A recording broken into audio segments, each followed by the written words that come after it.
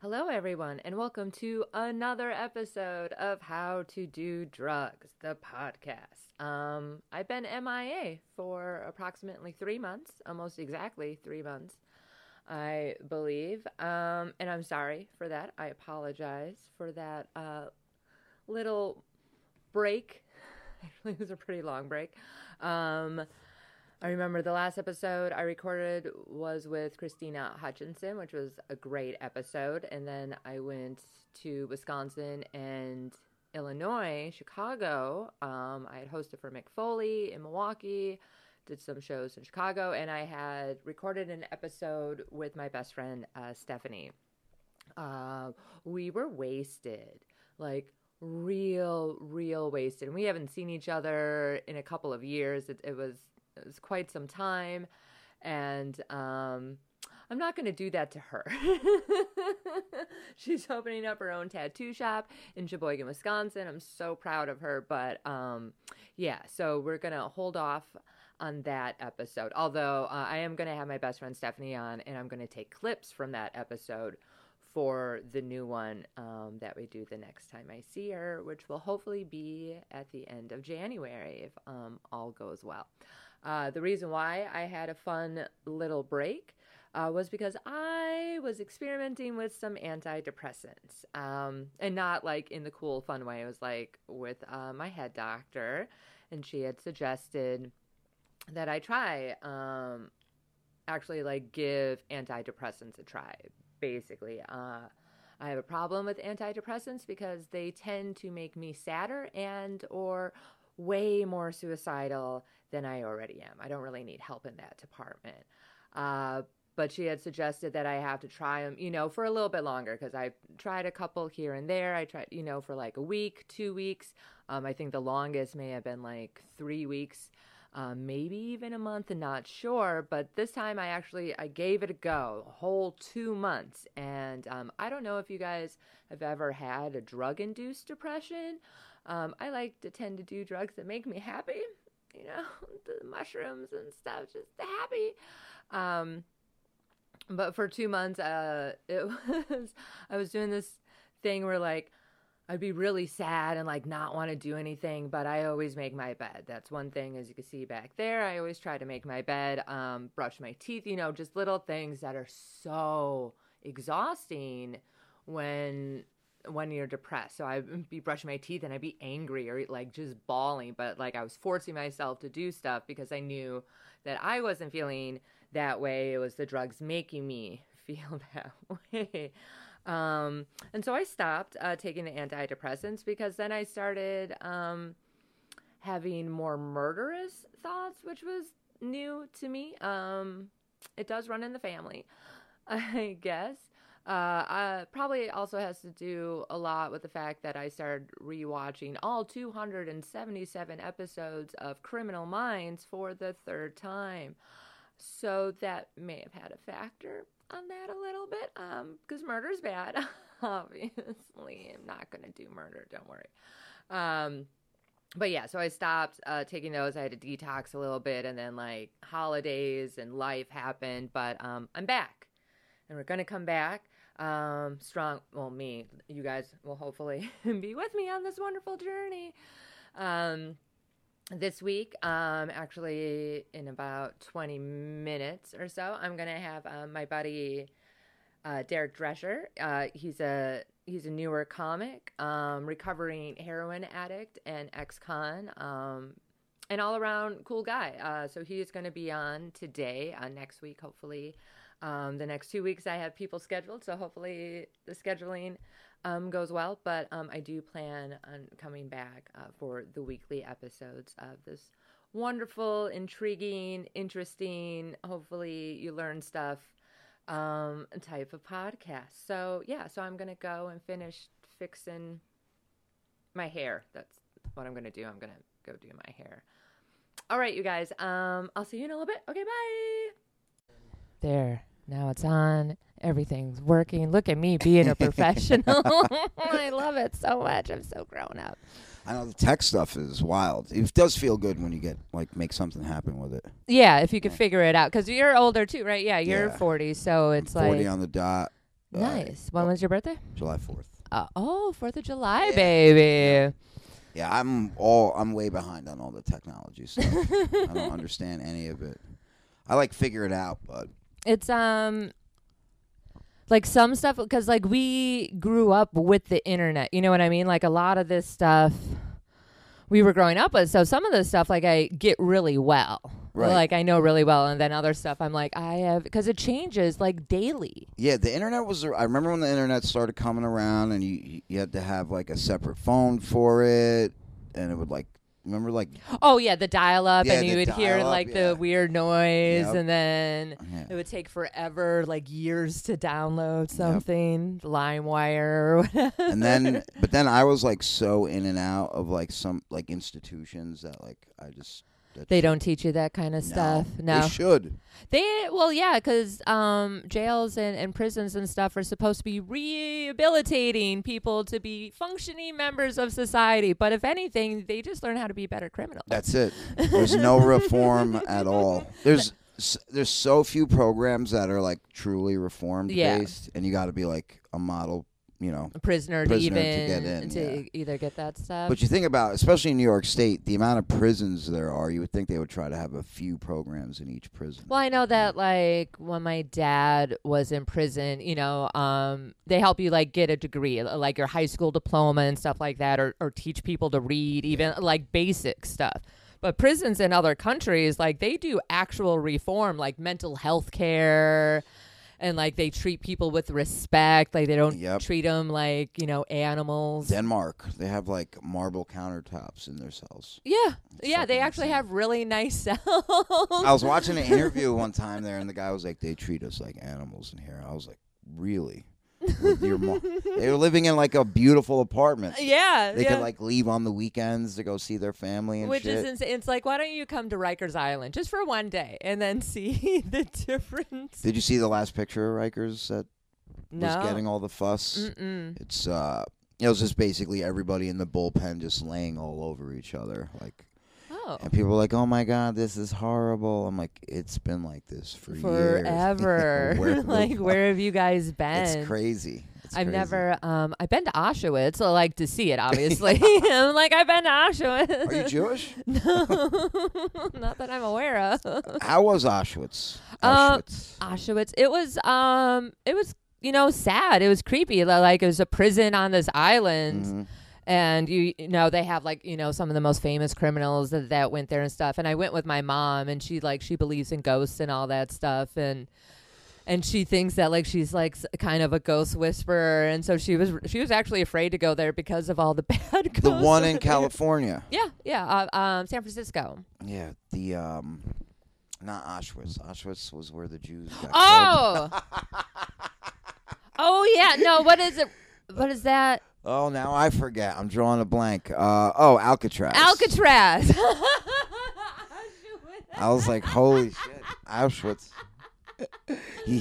That's what he said. Yeah, nope, Alcatraz. That's hilarious. I know stuff, you guys. It's Alcatraz, not Auschwitz. I mean, same difference, though, kind of, right?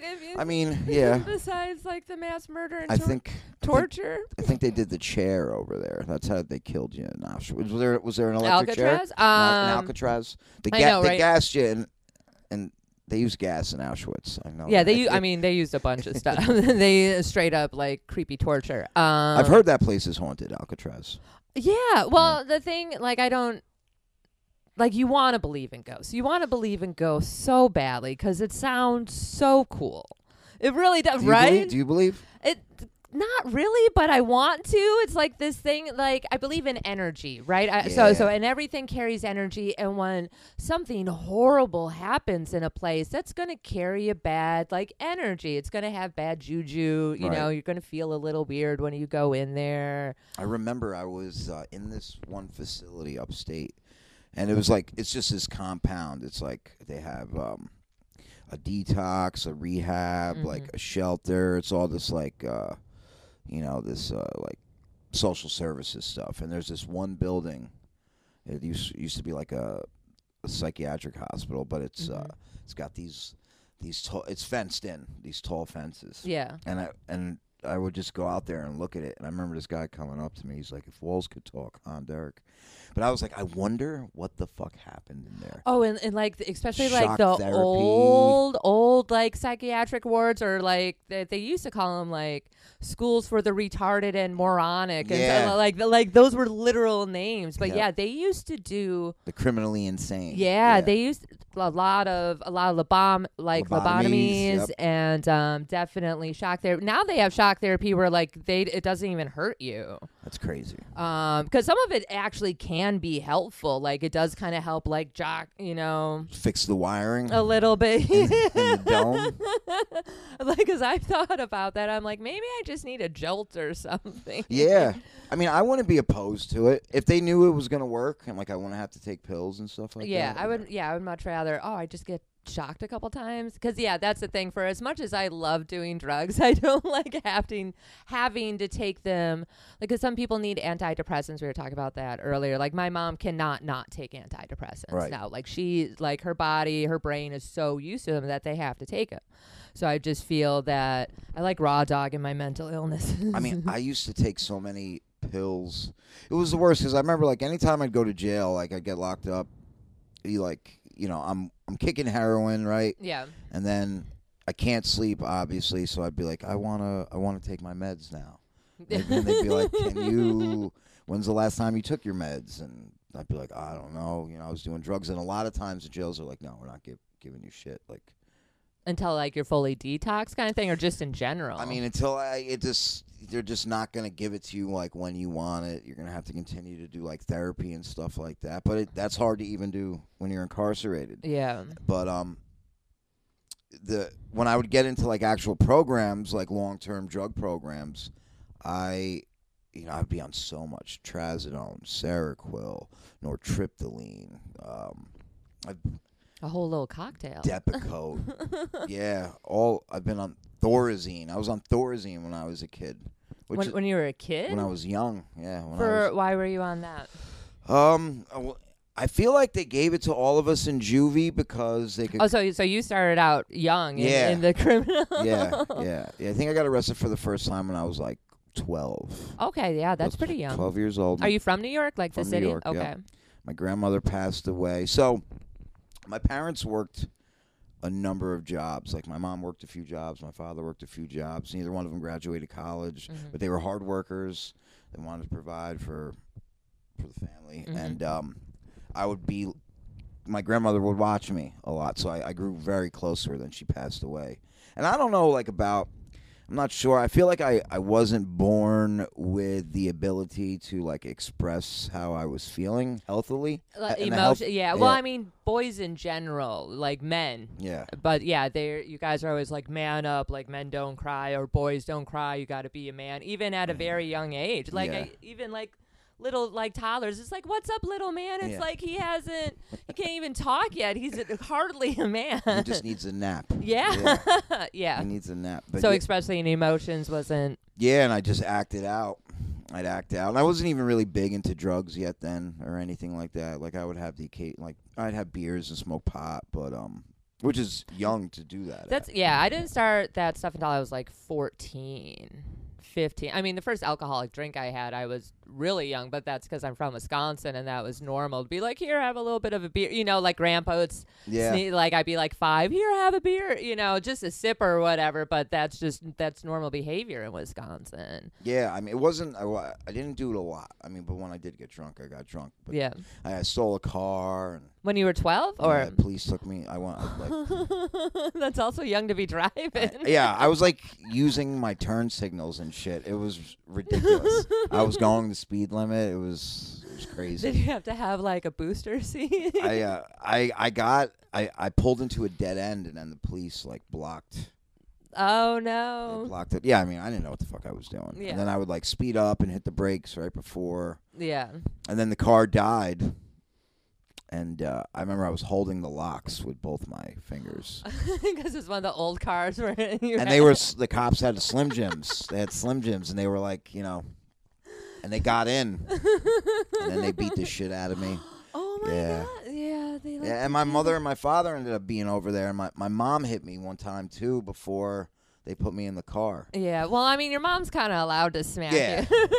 I mean, not Absolutely. now. Back then, it was totally normal. I never got a beating put on me like that ever before or since. They beat me. They beat me up so bad my sneakers came off. They beat me out of my shoes. Jeez. Yeah. And you're 12. I was 12. Just a 12-year-old kid. I was just a Well, boy. whose car did you steal? Was it a neighbor's or your Yeah, parents? yeah. Just a neighbor's. Yeah. So it was funny too when they were like bringing me to the car. I said to them, I was like, I'm just a kid. Wait till I'm 20, 30 years old. And my mother heard that. Oh, And no. that's when she hit And that's me. when she And yeah, they were. She was like, she was like, stop. And they like knew she wanted to crack me one. Yeah. And then they just held me for and she hit me. Some Rodney King type shit. Yeah. And then for court the next day, like they kept me in the precinct for the night for court the next day. They kept a child? Yeah. Yeah, they kept me there. So they were bringing me to family court in the morning. Yeah. And I see my dad at court. I'm like, Dad, I don't know what's going on, but if they send me anywhere, do you think you can bring my clothes? And my father's like, son, you're not going to need clothes where you're going. You're going to be in like a jumpsuit. Yeah. And then I went to Spofford, which is in the Bronx. So they actually sent you to like a juvenile facility for your first offense? That was your first offense at 12 years old? Yes. But what had happened, like with me, it looked very bad. Yeah. Especially like when they blocked it off. I mean, and I was driving the car towards the police. Yeah. Like, aggressively. And then I'd brake.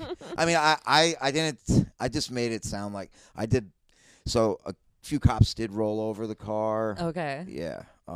But still, you're 12 years old. Like, they're basically, like, programming you to just be a criminal for life.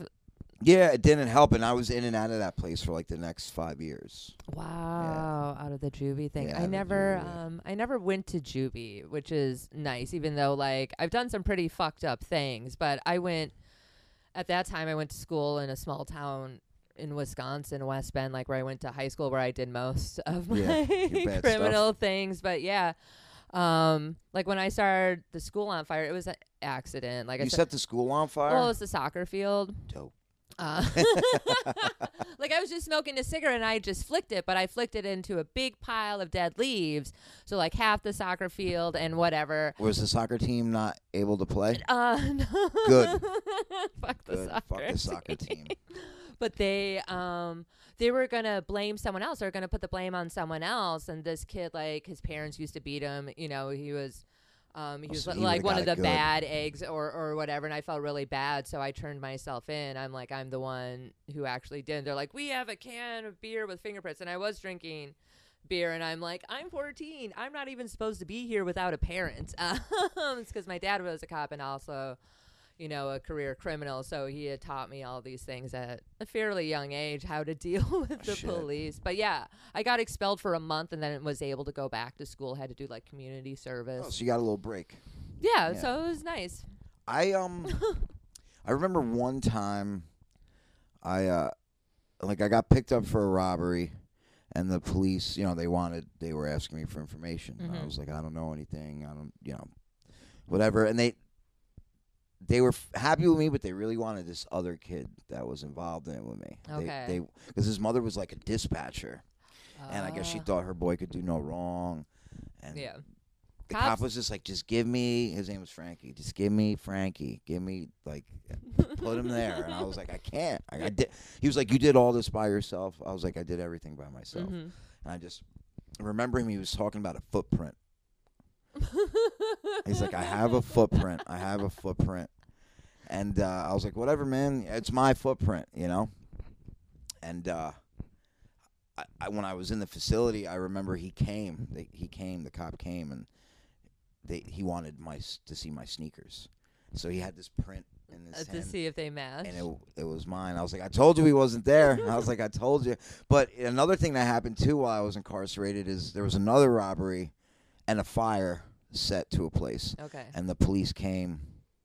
Did you start a fire? I was already locked up. Oh, okay. So you're like. I was so my father was like, they were like, where's your son? No, my dad's like, he's not here. They're like, yeah, well, he started a fire and he did this and that. And my father was like, he couldn't have. He You guys already have yeah, him. you have him already. He's already locked up. And they were like, oh shit.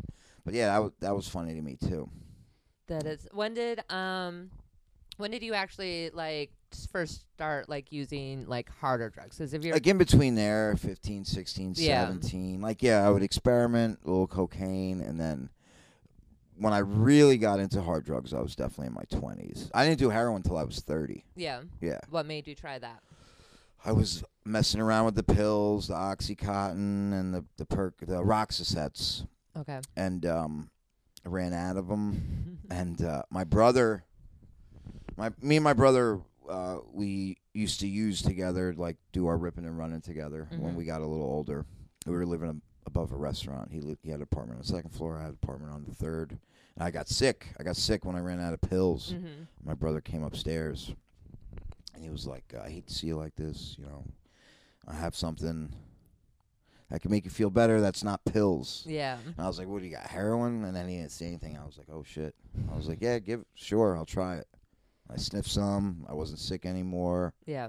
And like within a few weeks, I was shooting it. Shooting it up. Yeah. I never shot it up. Yeah. I always talked about like if the end of the world is coming or like if I know I'm gonna die, I'm totally gonna shoot up. If you do heroin, you should shoot it. Yeah. I mean, there's really no better way. A feeling. Well, I mean, even going to the hospital, you know, with some of the drugs that they gave me, I was like, oh, I understand. Yeah. But I've never liked being that type of high, if that Right. makes sense. Like if I'm at home watching a movie, like even edibles, if I eat too many edibles, I'm like, oh, this is what heroin feels like. I like uppers. I've always been like, wee. I like to. So I did a lot of cocaine. I also sold a lot of cocaine. Yeah. But it made me paranoid. And like, you know how it is. You get talkative and then you shut up. Yeah, and you can't stop talking. Then all of a sudden you're like telling them where your stash is. You're like, why did I do that? Yeah, and you got to just keep doing more. And when I did the heroin, it really just felt like somebody put like a warm blanket over me. Yeah. Yeah, I mean, sniffing it was good, but when I shot it, when I did it IV, intravenous, it was, oof. Yeah, they always say that the first time you do that, people are always trying to chase that first high. Yeah. It's like you'll never have that experience. Like my dad, he used to, he liked both heroin and crack. Those were his two favorites. Two very extreme. He's bipolar. Speedball. Yeah. Sometimes together, sometimes not. But he would purposely like detox and go clean for like a month or two, just so when he used again, he would get that same high. Yeah, that's how a lot of guys die like that too. To where, and you got to be really smart. When you, like a lot of people getting out of like detox or incarceration, if they feel like they could use the same way they were before. And then, yeah, that's what kills him. That's what killed my buddy Mike. He was Xanax. Like, he loved Xanax, and he was clean for years. Really? And then he was under a lot of stress. Like, he was about a month before getting married, and he took way too many, but he thought, oh, my body can handle it. It's like me and alcohol. It's like I think I could drink a bottle of vodka because I used to be able to do that and drive home and be perfectly fine. And then now I have 2 drinks, and I'm like, I'm going to throw up. You're shot, right? Damn, that sucks. That happened to him. How long was his relapse? Not long at all? That one time. That was his first. Yeah, he died with his first relapse. As far as I know, his fiance had said that he was fine. He wasn't using at all. Like, we were always very careful. Like, he was always really careful about it because his son had cancer and he was going through a bunch of stuff like that. And he was a really popular publicist. Like, he used to rep like Martin, like the Pharma Bro dude, Martin Shkreli or whatever. He was like, he sent, what was it, like 50-gallon fucking tub of like anal lube to some criminal or someone who just got like, he would do all these crazy publicity stunts that got like a lot of attention. He was really good at doing that kind of stuff. So he was working really hard, but yeah, I think maybe like the wedding and a couple other things just stressed him out, and he just took a couple too many. And damn, that's sad. Yeah, that's the thing about addicts, hardcore addicts, is like we're like tortured souls. Yeah. It's like, once my friend Rebecca, she was on this podcast, she had said, she's like, oh, if I use one more time, I'm going to die. She's like, I will absolutely kill myself from doing that. My daughter's mother, I remember her telling me one time, this stuck with me ever, like, and we're not together anymore. We don't talk. She was like, you're a good person. I see the good in you, but you have this like horrible, insatiable like Hunger. hunger for drugs that she's like, and if you're gonna continue to live this way, it's probably better off that you pass away. And she was right. That stuck with me. Yeah. How old is your daughter? 11. Oh, wow. Okay. Yeah, she's 11. She's down there with her mother in Florida. In Florida? Yeah. And how long have you been clean? I've been clean 7 years. Nice. Yeah. So what made you decide to get clean? I had an overdose. I'd overdosed a few times. The last one was strange to me, though. It was this. My brother had overdosed a few months earlier. Like I said, we were living in that apartment. So we would do whatever we had to do for the day, steal, rob, whatever we had to do to procure our heroin. Mm-hmm. And no matter what, every night we would eat dinner together. Like a family. Like a family, yeah. So, like even if I were to nod out, like he'd wake me up. Like he could be active. Yeah. On heroin, like while he was on heroin. And I remember one night I nodded out. I woke up and it was like after 8:00, and I was like, "Huh, we usually eat by now." And I went downstairs to his apartment. His door was open a crack. I pushed it open, and he was laying in the bed face down. I thought he was asleep. Yeah. And then I like grabbed his leg, like in a way that would make somebody jolt up. Yeah. And he didn't move. So then I turned him over, and he was like blue. Oh. So I started blowing in his face, like through you know how they say like if a baby stops breathing, just blow in its nose. Like I started to do that. Okay. I was dumping cold water on his head, and then he took one breath. He went, and like all this fluid came out of his mouth. Then I ran down into the restaurant, and I was like, "Someone call 911. My brother's dying." And there just so happened to be a few paramedics in there. Okay. They went in, ambulance got there quick, and then they brought him back to life with the Narcan. Okay. My brother was a big guy, so I remember the cops were there too. I remember it was so fucked up. The cops, I mean, they were standing outside. I guess they didn't know who I was. They're like, "Is this guy dead or what?" I was like, "Fuck," And then when they brought him back to life in the ambulance, when the Narcan worked, it started to shake the ambulance. So like, because he's big, and then when they hit you with that Narcan shit, you go like right into withdrawal. Oh yeah. I mean that's a powerful fucking jolt to your system. Yeah. So I was like, oh, he's alive. But a few months later, there was this, we're going back like 8-9 years now. There was this, fentanyl was around then too. Yeah. And there was these pink bags of heroin going around, and people were like dropping like flies. And when you're on heroin, you want the stuff that people are ODing off of. Yeah, because that's strong. That's strong shit. You try to figure out like I only need this much. Yeah. So I get some of that stuff, and I remember me and my brother stopped by my parents, and I was shooting up in their bathroom, but I missed my vein though. So I'm not sick anymore, but I'm not high. Yeah. And now I'm like pissed. Doesn't it like fuck up your muscles or something like it? Can. It can leave like a bruise, like a bump, bruise. Yeah. I mean, you bruise usually anyway. From, from shooting up, but yeah, sometimes you get it has to like go away. It takes a while for your body to my absorb dad it. has permanent marks just from like all the hospital visits, but also just from using Tracks. so much. Yeah. So I'm like upset. I'm like telling my brother, I'm like, "Hey, we got to go. We got to leave," because I also didn't feel like super comfortable shooting up there. Well, it's your parents. Yeah. So we go to like this shooting gallery. For those of you that don't know, shooting gallery is like what a crack house is to crack for heroin. It's where people shoot up. Yep. And I put another 3 bags in the spoon, and then that's a lot. And then I just wasn't thinking. And then the next thing I know, I'm waking up in the hospital. I hear my brother crying, please save my brother, please save my brother. And I'm like trying to figure out what's going on. I start throwing up, and then I defecated on myself also. And I'm like, I'm cold. They put the warm blanket on me. This isn't like someone putting ice on your balls. Like this is. Oh yeah, no, it's a specific type of like internal freezing. Yeah, yeah, So, and then when I could finally talk, I'm like, I'm alive. And my brother was just like, thank God. He's like, do you want me to call Mom? And I was like, no. He's like, do you want me to call Adrian, who's my daughter's mother? I was like, no, I don't want anybody to see me like this. And after I got stable, I was just beat. A lot of people are very upset when that happens, when they get the Narcan, because you're not high anymore and you're sick. Yeah.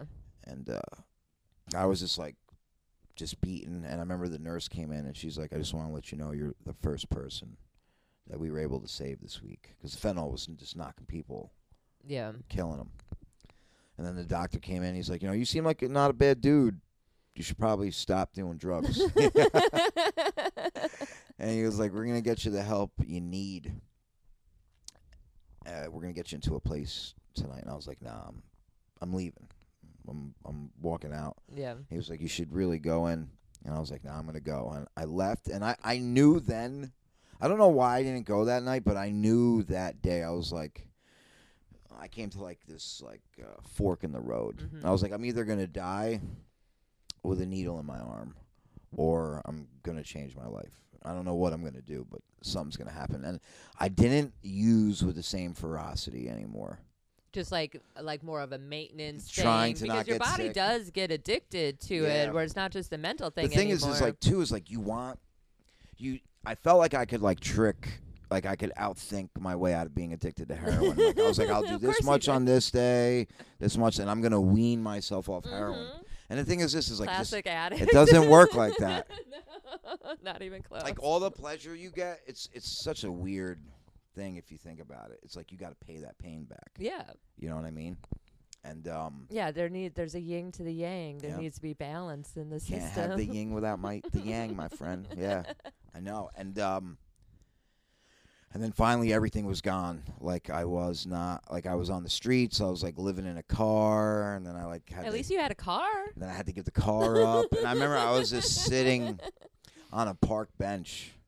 Like rock bottom kind of. Yeah. And I went to this place called CFR, Center for Recovery. And I was actually, after I got done doing all my juvie time and I turned 18, I actually joined the Army for 11 months before they kicked me out. So, but I remember talking to this lady from CFR, and she was, I just went to her. She was one of my counselors. I was like, yo, I ain't going to make it. She's like, yeah, I know you're going to die. She was like, even though you didn't leave the military with honorably, under honorable conditions, I could get you into a military, a veterans program. They do actually have some good veterans programs. 100%. So this program was for veterans who'd been incarcerated multiple times, chronically homeless, and had substance abuse issues. So it was perfect for me. Yeah. And every vet ever, pretty much. Yeah, basically. Sadly. Basically. So I go to the intake was in Queens, and I was supposed to be on Suboxone, but I would take it the day of a piss test, and then I would just trade it for other shit, So I get there, they're like, "Where's your Suboxone?" I'm like, "I sold it," and they're like, "All right, we need you to piss for us." I piss. They're like, "You came up positive for everything but Suboxone." And they're like, because I was supposed to go into their Suboxone taper program, then go over to the veterans facility, and they're like, you have to go to detox. Yeah. So they sent me to detox in Yonkers, St. John's Behavioral Health Hospital, and they detoxed me with methadone for a few days, sent me back, and then I went right into the veterans program. That's what helped you get clean for the first time? Have you relapsed at all? I'd been clean before that, 3 months, 6 months, but I little stints or whatever. Never able to stick. And that program, it's called the TC, which means therapeutic community. Mm-hmm. And they don't run them it was about 7 years ago that a lot of things have changed, laws with Oasis and all that stuff, which is the governing body on drug treatment facilities. They tore you down and built you up. I was like, oh, I'm so happy to be here. They're like, shut up. Oh, so kind of like that military, brainwashing. But sometimes drug addicts, they need to be brainwashed. They really do need their brain scrubbed a little bit. They were like, nobody wants you. You're on the streets. And it was basically a last chance thing too. If I would go to jail if I couldn't complete the program. Yeah. Yeah. Yeah. They were like, you can't even see your family. Like, you know. Oh wow. Well, I mean, I don't know. That's like the scared straight kind of thing. It's like those kids that they. I did that twice too. Obviously, that. The second time, I was like, I can handle this shit. Like, I feel that because I have like violent tendencies that I would fuck somebody up. Yeah. Like, because the way I was raised, my father's like, don't let anyone, even if Yeah. they are a member of like an authoritative member, he's like, people need to treat you with If somebody respect. puts their hands on you, put your hands back on them. Yeah, that's always, especially with men. I'm always supposed to stab men Yeah. for some reason. And so New York is actually the first city in the country here that has a place for people to go like shoot up. I guess to get clean needles or something Yeah, like I don't that. agree with it. No, you don't think? Well, I mean, it is a form of harm reduction Mm-hmm. because I have since gained my certification in peer mentoring and recovery coaching. Nice. Yeah. Congratulations. So yeah, I have 2 jobs. I do that at one job, and then I work at a company that only hires ex-cons at the other. So, so if it wasn't for prison or drugs, I'd have no jobs. But so when early in recovery, I was like a recovery Nazi. I was like, Okay. no, you know, you're not. If you smoke weed, you're not clean. You know what I mean? If Yeah. if you're on Suboxone, you're not clean. If you're on methadone, you're not clean. Okay, But but then some I people started need to that see. stuff, though, right? I started to see. I go to meetings, and sometimes the chair would say, the chairperson would be like, "If you're on Suboxone or methadone, please don't share. We would rather speak to you than the drug." And I was like, it started to not sit well with me because I'd see Yeah. people not come back. It was almost like shaming. Yeah, because I know, like, methadone, especially with certain people, like my grandmother with, like, just smoking cigarettes. They're like, if you quit smoking, you're going to die. So some people have done so much heroin that, like, they have to have something. Like that. And you can live a good life on Suboxone and methadone. Yeah, because, like, it doesn't necessarily get you high. It just kind of gives you, like, tricks your body into thinking that you're doing that drug. It, like, mutes it out or whatever, right? It keeps you from getting sick. Yeah. That's the thing. Yeah, heroin addicts do get, sick. So, yeah, violently ill. And it gets worse every time you try to get clean. Yeah. So I started to see that, and then once I started going for my my recovery coaching certification, I was like, you know, they talked a lot about harm reduction, and I was like, damn.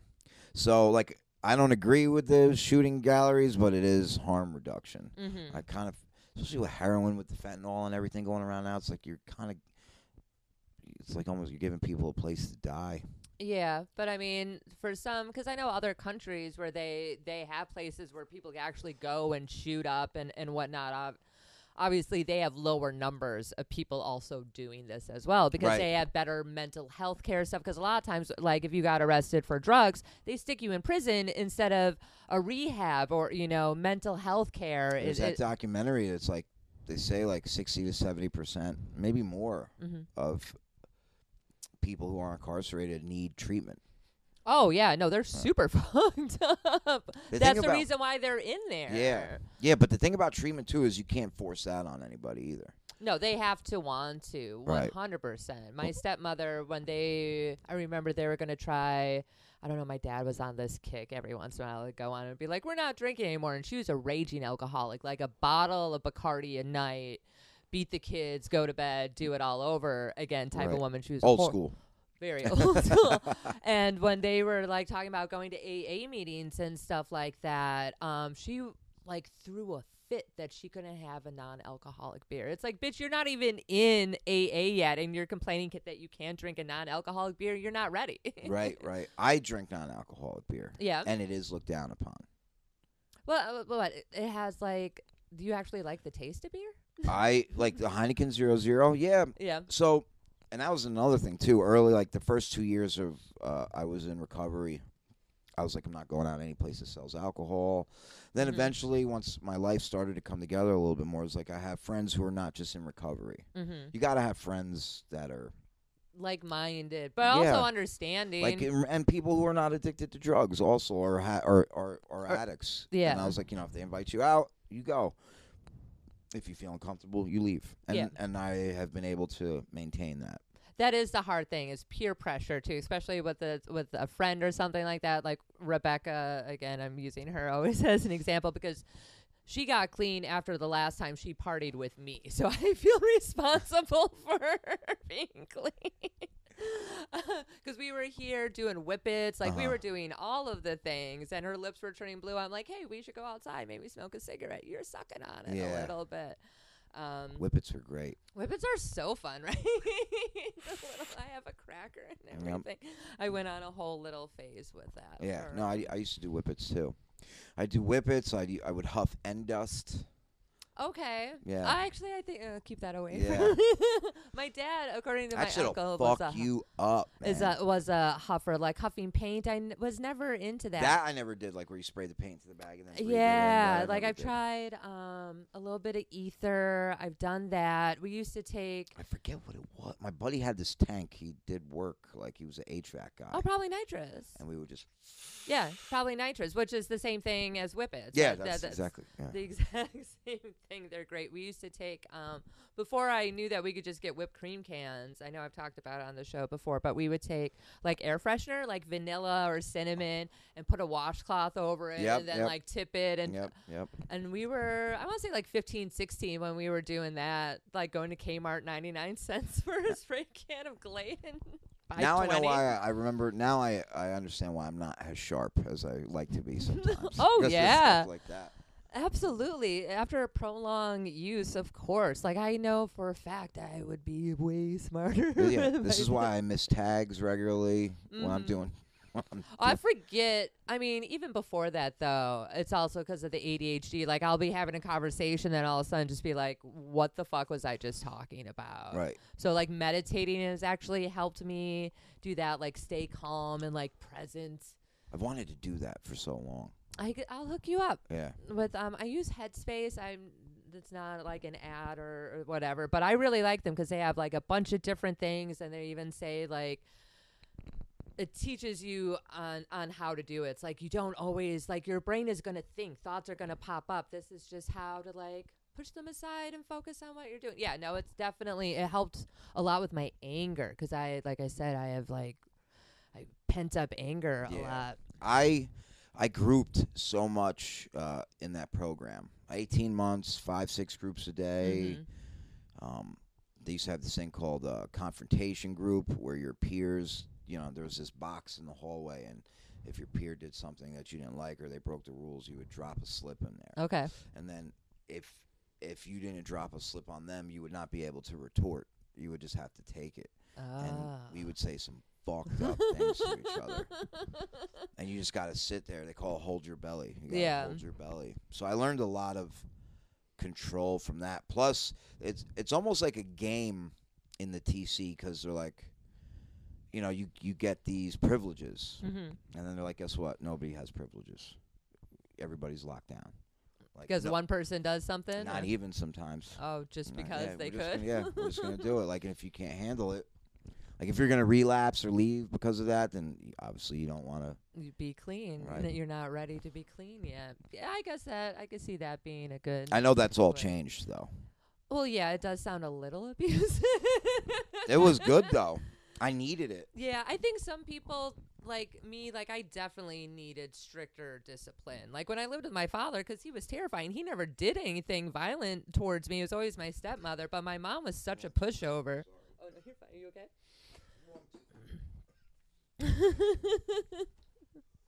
Breathe it out. That's what I get for not drinking it like a human and trying to drink it while my torso was Sorry. Oh, no, you're fine. My mom was always kind of a pushover. Like, I didn't have respect for her at all, especially when I was 6th grade. I was taller than her. I'm like, oh, I could beat you up now. But my dad, because he did military discipline where I would have to, like, scrub the floor with a toothbrush. Yeah. And, you know, I always had to make my bed, you know, that kind of stuff. Like, I definitely need a daddy. Like, my mom was very, like, she was not an enabler whatsoever. Yeah. She didn't play. I think I got, like, $5 out of my mom. Out of your whole childhood? Yeah, Both of your parents still together? Like, yeah, they're still together. They moved to South Carolina a few years ago from here. They're living good. When they first moved down there, I was like, why the fuck would you move down here? Because it's cheaper. Yeah, that's my father was like, we're rich here. We're rich. But yeah, they have a nice place now. The house got a couple bedrooms, saltwater pool. Nice. There's a creek behind it, like a Blackwater Creek. Oh, that's fucking fun. alligator in there. In South Carolina, I was like, what the fuck? My uncle lives down there too. He likes it. I was gonna go for a walk one night while I was visiting, and my mom was like, be careful because the alligators like to go from one. They're actually pretty fast too. Yeah. They're actually pretty fucking fast if they come running towards you. I remember my mom sent the picture. She's like, look at the alligator. Isn't she so cute? I was like, she's a fucking alligator. You Mom. can't have because my other uncle, he lives in Florida, so like alligators are just a part of everyday life there now, and Yeah. like crazy bugs. He does I can see my uncle like snapping an alligator's neck. That's like, and he'd be like, fuck it, like he would punch an alligator. They're not allowed to kill the alligators in South Carolina. It's ridiculous. Unless they are over 6 feet long. Oh, like if they're like I don't think they're there like naturally though. They had to be pets. Well, a lot of I know Florida has all that issues with like pythons and like crazy People letting them loose and and just shit. letting 'em loose and then Invasive and species. then they get huge. Yeah, and they're fucking up like the ecosystems and stuff like that. Yeah, they have the Gambian pouch rat down there too. I don't even know what the fuck that is. Yeah, It Florida's fucked up. It's a zoo. It's a literal zoo. a literal zoo there. Makes sense why my uncle loves it so much there. But that place kept me clean, and then Yeah. I left. Did your parents ever use it all? My father is an alcoholic. Okay. He hasn't drank in a long time. Nice. I do remember him getting sober, and his hand shaking and all that, and watching him suffer. He was always a very that's the thing. Like I did not see eye to eye with my folks for a long time, but you get older, you look back, they were just hardworking people. Yeah, just know, trying to make the best trying to make out the of best of it. everything. Yeah, there's been times when I wanted to blame my mom specifically for a lot of stuff. And I 100% can blame her. At the same time, I was like, as long as she admits it, that was the whole thing, is that she never wanted to admit anything that she Yeah. did. She always wanted to blame my dad because he was the scapegoat. Yeah. Because he's, the high functioning sociopath, the bad guy. I'm like, actually, he wasn't that bad. It was you. I'm like, he was honest about who he was. So she finally came out and was like, yes, I know I did all these. She's like, I'm sorry. Yeah, I made her go to therapy. I told her I wouldn't speak to her again until she went to therapy. So she went to therapy, and now we're okay. Yeah, my mom is doing. I can't believe how much she's changed. Even 'cause my brother passed a few months ago, and Was that from a drug overdose? Yeah. So he was still using, even though you got clean. clean? He got clean before me, and then he Okay. relapsed. Yep, he relapsed, and he did cocaine that had fentanyl in it. Ugh. That's why. That's just a bad dealer, too. I know you had the joke, but I've talked Yeah. about it on here, too. I'm like, you want to keep your customer. It doesn't make sense from any standpoint, especially a business standpoint. Yeah, If you're selling drugs, you want your customers to stay alive. because they're going to buy more drugs, especially if they know that your drugs are clean. it makes no sense to me. No, it's really bad business. Yeah. It's such a bad. Especially in the cocaine, it's like It's the exact opposite of what you speedball. want. Yeah. yeah. A couple of times I tried heroin because I thought it was cocaine, and I was sniffing, and I was like, whoa, speedballs. Yeah. Yeah, but my mom, she's in a group now for people that have lost their children and stuff like that. And Yeah. they just got another dog, an Australian Shepherd. They hadn't had a dog in a long time. So I'm going to go see them right after the new year. Yeah. Yeah. Well, that'd be good. Yeah. When's the last time you saw him? So I went down for a little bit after my brother passed away because my mom was a little nervous because Delta was still around and all Yeah. that stuff, and my father has some issues, Health issues. health issues. Yeah, older people do have to worry a little bit more. I had to unfortunately. handle all that stuff myself. Like I had to go view the body, write the obituary. Oh, you had, yeah, because they couldn't come. Yeah. Oh, was he buried here in New York? We had or? him cremated. Nice. Yeah, we had him cremated. Just me. I viewed him alone, and then they took him off to be cremated. To be honest, people were like, why didn't you have service? And I was like, I just didn't want to take a chance of anybody coming on drugs. Yeah. I would have lost my fucking mind. Yeah, that would have been very I- disrespectful, but that's how those people lived. Be like, it'd I be- need to get high before I come to When this. my friends passed away, I when I was on drugs, I went to their funerals high, and if they're and yeah, I can only imagine what their families felt like. Yeah. You know what I mean? Like, Jesus Christ. It's like, these are the people that killed my child. That, and like, these fucking kids are gonna die too. You know, and yeah, so. A lot of people were like, you know, why would you do that? Or how? I was like, you know, it's really none of your business. Yeah. Like, my mother is the one who decided to cremate him, and I was up there, and it was fucked up, though, because it was very transactional. Mm-hmm. When I went to the funeral home, you know, they were like, hey, how you doing? This is it. Here, sign this. We need you to fill this out. And I was like, fuck. So I had to, like, get into, like, you know, a mental state to I was like in, like, you know, business mode almost, and they were talking about payment and all that stuff. And cremation that's like $7,000, right? Or no, that's an average cost of a funeral, I think. Yeah, I'm not sure. I know it was definitely over $1,000 for the cremation. Yeah. And then they were like, all right, would you like to see your brother? And I was like, yeah. And the guy was like, listen, you know, since he's being cremated, your mother made a decision to cremate him. We haven't used any makeup or formaldehyde or anything like that. So he's like, there's fluid embalming fluid. Yeah. You know, so how long was he dead? So it had been a few days, and they were like, you know, he was found face down. And so I was like, you know what, man, I know this neighborhood well. You know, it's a little different because it's my brother, but you know, we could cut all the talk. Just show me where he is. Yeah. So I go in there, and he fucking looked like he was sleeping. Like, you know, you go to a funeral and people have the embalming fluid in them. They look almost like a wax figure. Yeah. Like he didn't look bad at all. Like, he had a little redness, but he was a red guy. You know what I mean? And I'd been spending so much time with him over the last few years because he'd gotten shot, and he got shot a few years ago. Okay. About 3 years ago. Yeah, 3 years ago last month he got shot. And after he got out of the hospital, like, he came and stayed with me to finish healing, and like, I watched him sleep so much. You know what I mean? Yeah. So much. And I was just like, damn. And I had to leave because I was in there for like 20 minutes, and I'm like, just staring at him. Did he move? Did he? And then this lady came. I got up and walked out for a second. Lady came. She's like, "How?" She's an Irish lady. She's like, "How's it going?" I'm like, I was like, my mind's starting to play tricks on me. And she was like, don't push the signs away. And I was like, these ain't good signs. And I was like, you know what? I in my head, I'm like, he's not waking back up. Yeah. I've said everything I've had to say, and I was like, I'm gonna leave. I'm gonna go. And then so I had to handle that all by yourself. All by myself. And then once I got the ashes, I went down to see my parents. And gave them the ashes. Yeah, but even that was crazy because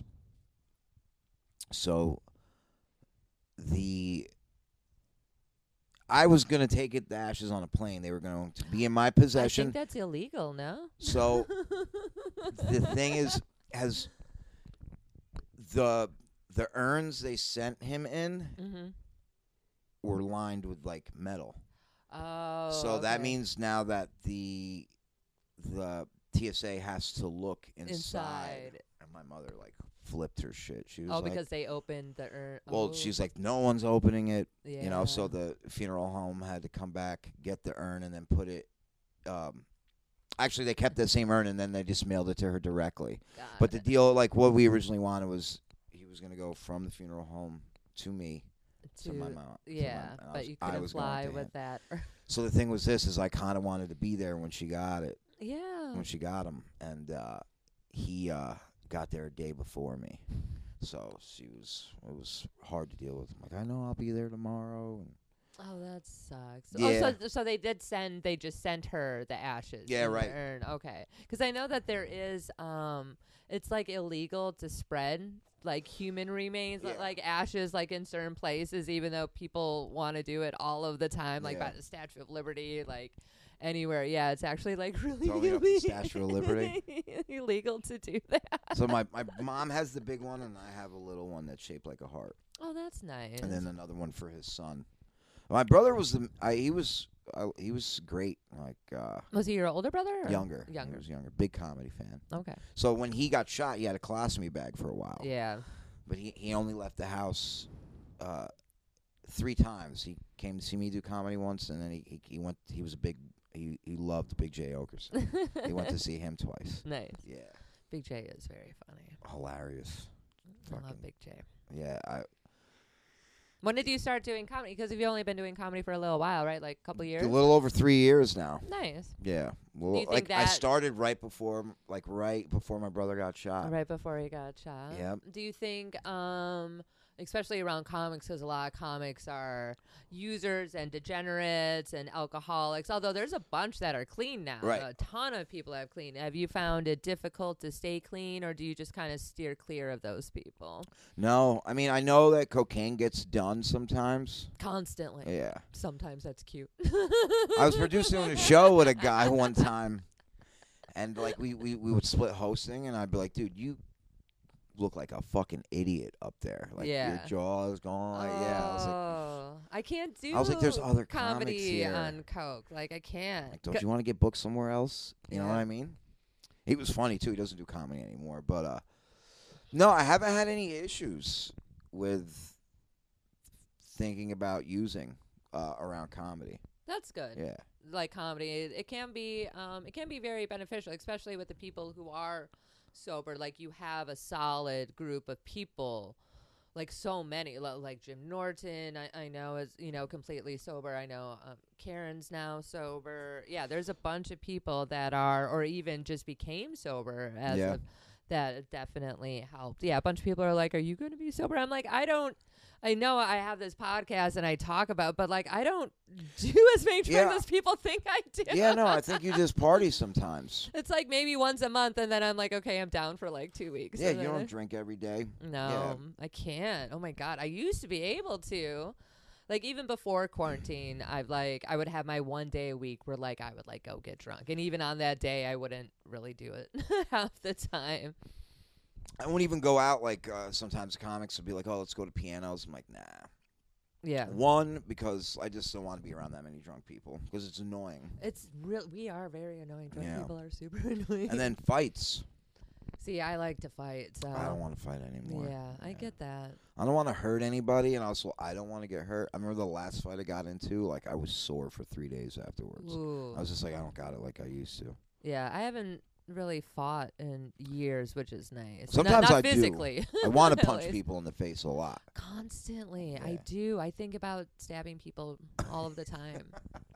All of the time. Just stupid things. Earlier today, a woman in the elevator, because we have like a lower level, we have the lobby, and then we have parking, which is where I normally go out through the garage to smoke or walk my dog. And this woman, she kept going in and out of the elevator. She's like, wait, is it going down? And I'm like, I said it twice already. There's an arrow pointing down. All of the signs show that it's going down. I'm like, I could stab her. I could stab her right now just for being dumb. It's so very grateful that I didn't become a cop. Academia is what makes me want to punch people in the face. Did you go to college? Yeah. You did? You graduated? 2018. Oh, so you went late. Yeah, Congratulations. Yeah, no, I went later. I tried when I was younger. I went to school to be a cop when I was in my 20s, and I got my degree in that. Well, kind of. Criminal justice. Criminal justice, yes. Was certified for law enforcement, did all of that, and then, yeah, I went back to school pretty much when I moved to New York. Like, I went for like a year, took a year off. It was all online and stuff. But, yeah, someone else paid for the degree, so I'm like, I might as well go. Yeah. Hell yeah. I mean, I'm 40 now. I don't know if I'll even go to college, but like I just feel like academia is infesting everything. Well, it's also like that thing where it's like, oh, you have to. It's that same mentality because we grew up where it's like, oh, you have to go to college to get a good job. Where it's like you actually just have to be really good at computers. Right. Or there's people now, and there's also that thing with like social media, be like, I could be an influencer. So a lot of those people do make an obnoxious amount of money. Yeah. But not everyone can do that. Like, we still need waiters, we still need plumbers, we still need doctors. Yeah. No one wants to be a doctor or lawyer. They're like, I want to be an Instagram model. So many people. Yeah, well, because it's easy. Because our brains are inherently lazy. Like, whatever it is, like, when you're thinking about doing something, you're like, oh, I really want to do this, but the little voice in your head is like, but you also really want to do this, because your brain just wants to make you comfortable, which is why drugs is always, especially addicts, it's like, oh, well, this makes me feel better than literally everything else. Yeah, that's fantastic. But academia to me is like, even like some of the, like what I do for work, and I do like a lot of I run a lot of workshops for people, like even volunteer stuff. Like when people know that I'm not, like, I don't have a degree. Do they look down on you a little bit? Yeah, a little bit. But I remember one time I was creating this workshop with this nonprofit organization, and the doctor that was like putting it together was like, "Well, what do you think, Derek?" And I was like, "Really? Aw." Like, it made me feel. It made me feel so good. Life experience too. That's the thing too, is that I've experienced, like, I should definitely have a degree in like sexual health therapy, just from the years of being a stripper and in porn. I was in the adult industry for 10 years. I have more life experience than the kid who just sat in a class for 4 years. Right, exactly. So life experience, I think, definitely makes people more knowledgeable about, than people just reading a book on it. And if you could have both, oh my God, you're an expert in that situation, or topic or whatever. Yeah, never shun life experience, because I think that's way better than an actual education. Right. And I would definitely rather go to like a group or something with like a recovering addict, someone who's actually lived a life, than just some nerd who just went to school for it, because they don't know. They've never experienced those things. They've never experienced, having to steal or rob someone, or sucking a dick for, I mean? Like, they've never had to experience that. So it's like, you don't really know what the fuck you're talking about. Right. Yeah, they can prescribe the medications and help with the therapy. So then that's about it. Yeah. When it comes to like the group stuff, though, and then sometimes you just need to talk to somebody else that knows exactly what you're going through. Yeah, that has that life experience. That's be like, all right, this is what I did. This is what I did. This is what I should have done. Yeah, it definitely. I think that the type of therapy I've had, that definitely, like, I need someone who's been fucked up. Yeah. To be perfectly honest, it's wild for me too, because I see not. Like, whatever gets you clean, like, whatever gets people clean is great. It's different for everybody, though. Like, I needed that pull your bootstraps up type shit. Like boot camp, kind of tough love. You want to be nothing, then go be nothing. If you want to be something, fucking work hard. Yeah. I need that. Yeah. I've always needed that. Yeah. I always like a good smack in the back of the head to be like, all right, I'll fucking do it. Even with my fitness classes, I mean, it's called prison style boot camp. Like, they come to ConBody to get, like, screamed at. Yeah, that's what they want. I mean, I go to kickboxing to beat up stuff, yeah, so I don't have to beat up a real person. Exactly. So they go there to get yelled at. Probably a lot of like alpha people, because sometimes they want to be submissive. You know what I mean? Yeah, like, I need that. I have to be alpha when I teach class. Yeah. It's like, throw this hat on. I become like a completely different person. Be like the real, like, ex-con, just like the heart. That's so retarded. Yeah, I say the dumbest shit. I'm like, you know what makes people change? Pain. It's like, you're like, why am I saying this? Yeah, because after a while, right? It's like even like a lot of my jokes are about like being incarcerated and heroin and. Were you ever arrested for drugs? Yeah, I got caught with drugs before. Yeah. But it's like, sometimes you get tired of it. It's like, this is my whole life. Yeah. Like, my work. I don't think I have one joke that isn't about that. But I mean, you're talking. I mean, you're also still new into comedy. Right. Like you're still really new. Into 3 years. Yeah, that's still new. Yeah. So you have time. It's like autobiographical, all right? Autobiographical. Yeah. In the beginning. Yeah, because all I did was do porn stuff. And that's what that's the thing too, is that even though you've been incarcerated, you've done drugs, you work in these programs, that doesn't define like who you are as a person. Right. These are just things that you've done. Just like me, I'm like, no one talks about me being an armored car driver. I thought that was way cooler than me being a porn star. Right. Or even when I was a private detective, I'm like, that shit was way cooler than. How long does that last for? The the personal stuff, like before you get more to the observational? For me, because it's like 7 years now. I want to say like 5 years in is when I started. Well, even in the beginning a little bit, like, because I had learned that I can't just come out and be like, I used to suck dick on film, like, because people were just like, what the fuck? Yeah. And like they'd be interested, but no one would be laughing. So I had to learn to like have them get to know me. But yeah, I would say like maybe 5 years in. But I mean, if you have that stuff now, you can always like try working it in. Yeah. Like I always try to work in at least something new, depending on the set that I'm doing. But yeah, did you like observational more than autobiographical? No.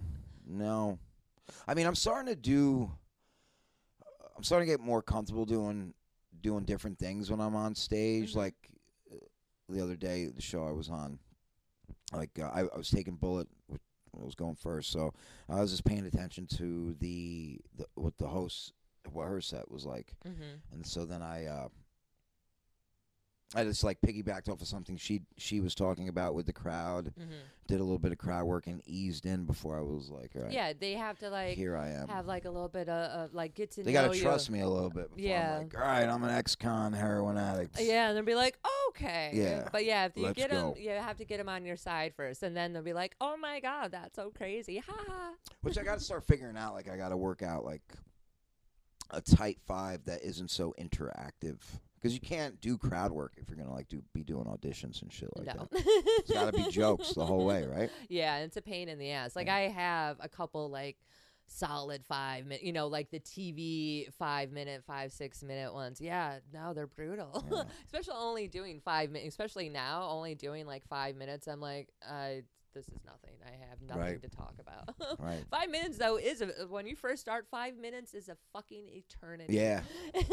Long time. And then now you're like, I only have 10 minutes. Fuck this. I want. Well, thank you so much for coming on. This has been super fun. Yeah, no, it was great. I introduced you in the beginning of the show because I haven't done it in a while. So, but this is Derek Drescher, everybody. Where can people find you online? Just on Instagram at Derek Drescher. There we go. No Twitter or no Twitter. Good. It's all toxic. I have a Twitter account, but there's nothing on it. Yeah. So just Derek Drescher, DerekDrescher. Nice. What about your podcast? You got a podcast? On the Gate Podcast. Yes. On the Gate Podcast. I'll check that out as well. If you're ever in New York, the second Tuesday of the month, come to the stand to my show. Nice. Yeah. Nice. Obviously, I'm Aaliyah Janine. You can follow me on Twitter, the Aaliyah Janine. Instagram, Aaliyah.Janine. And this is the last episode of the year. Also the first one I've done in 3 months. But as we talked about, that was the antidepressants. But yeah, I have a bunch coming up for the new year. So check out How to Do Drugs. Okay, bye.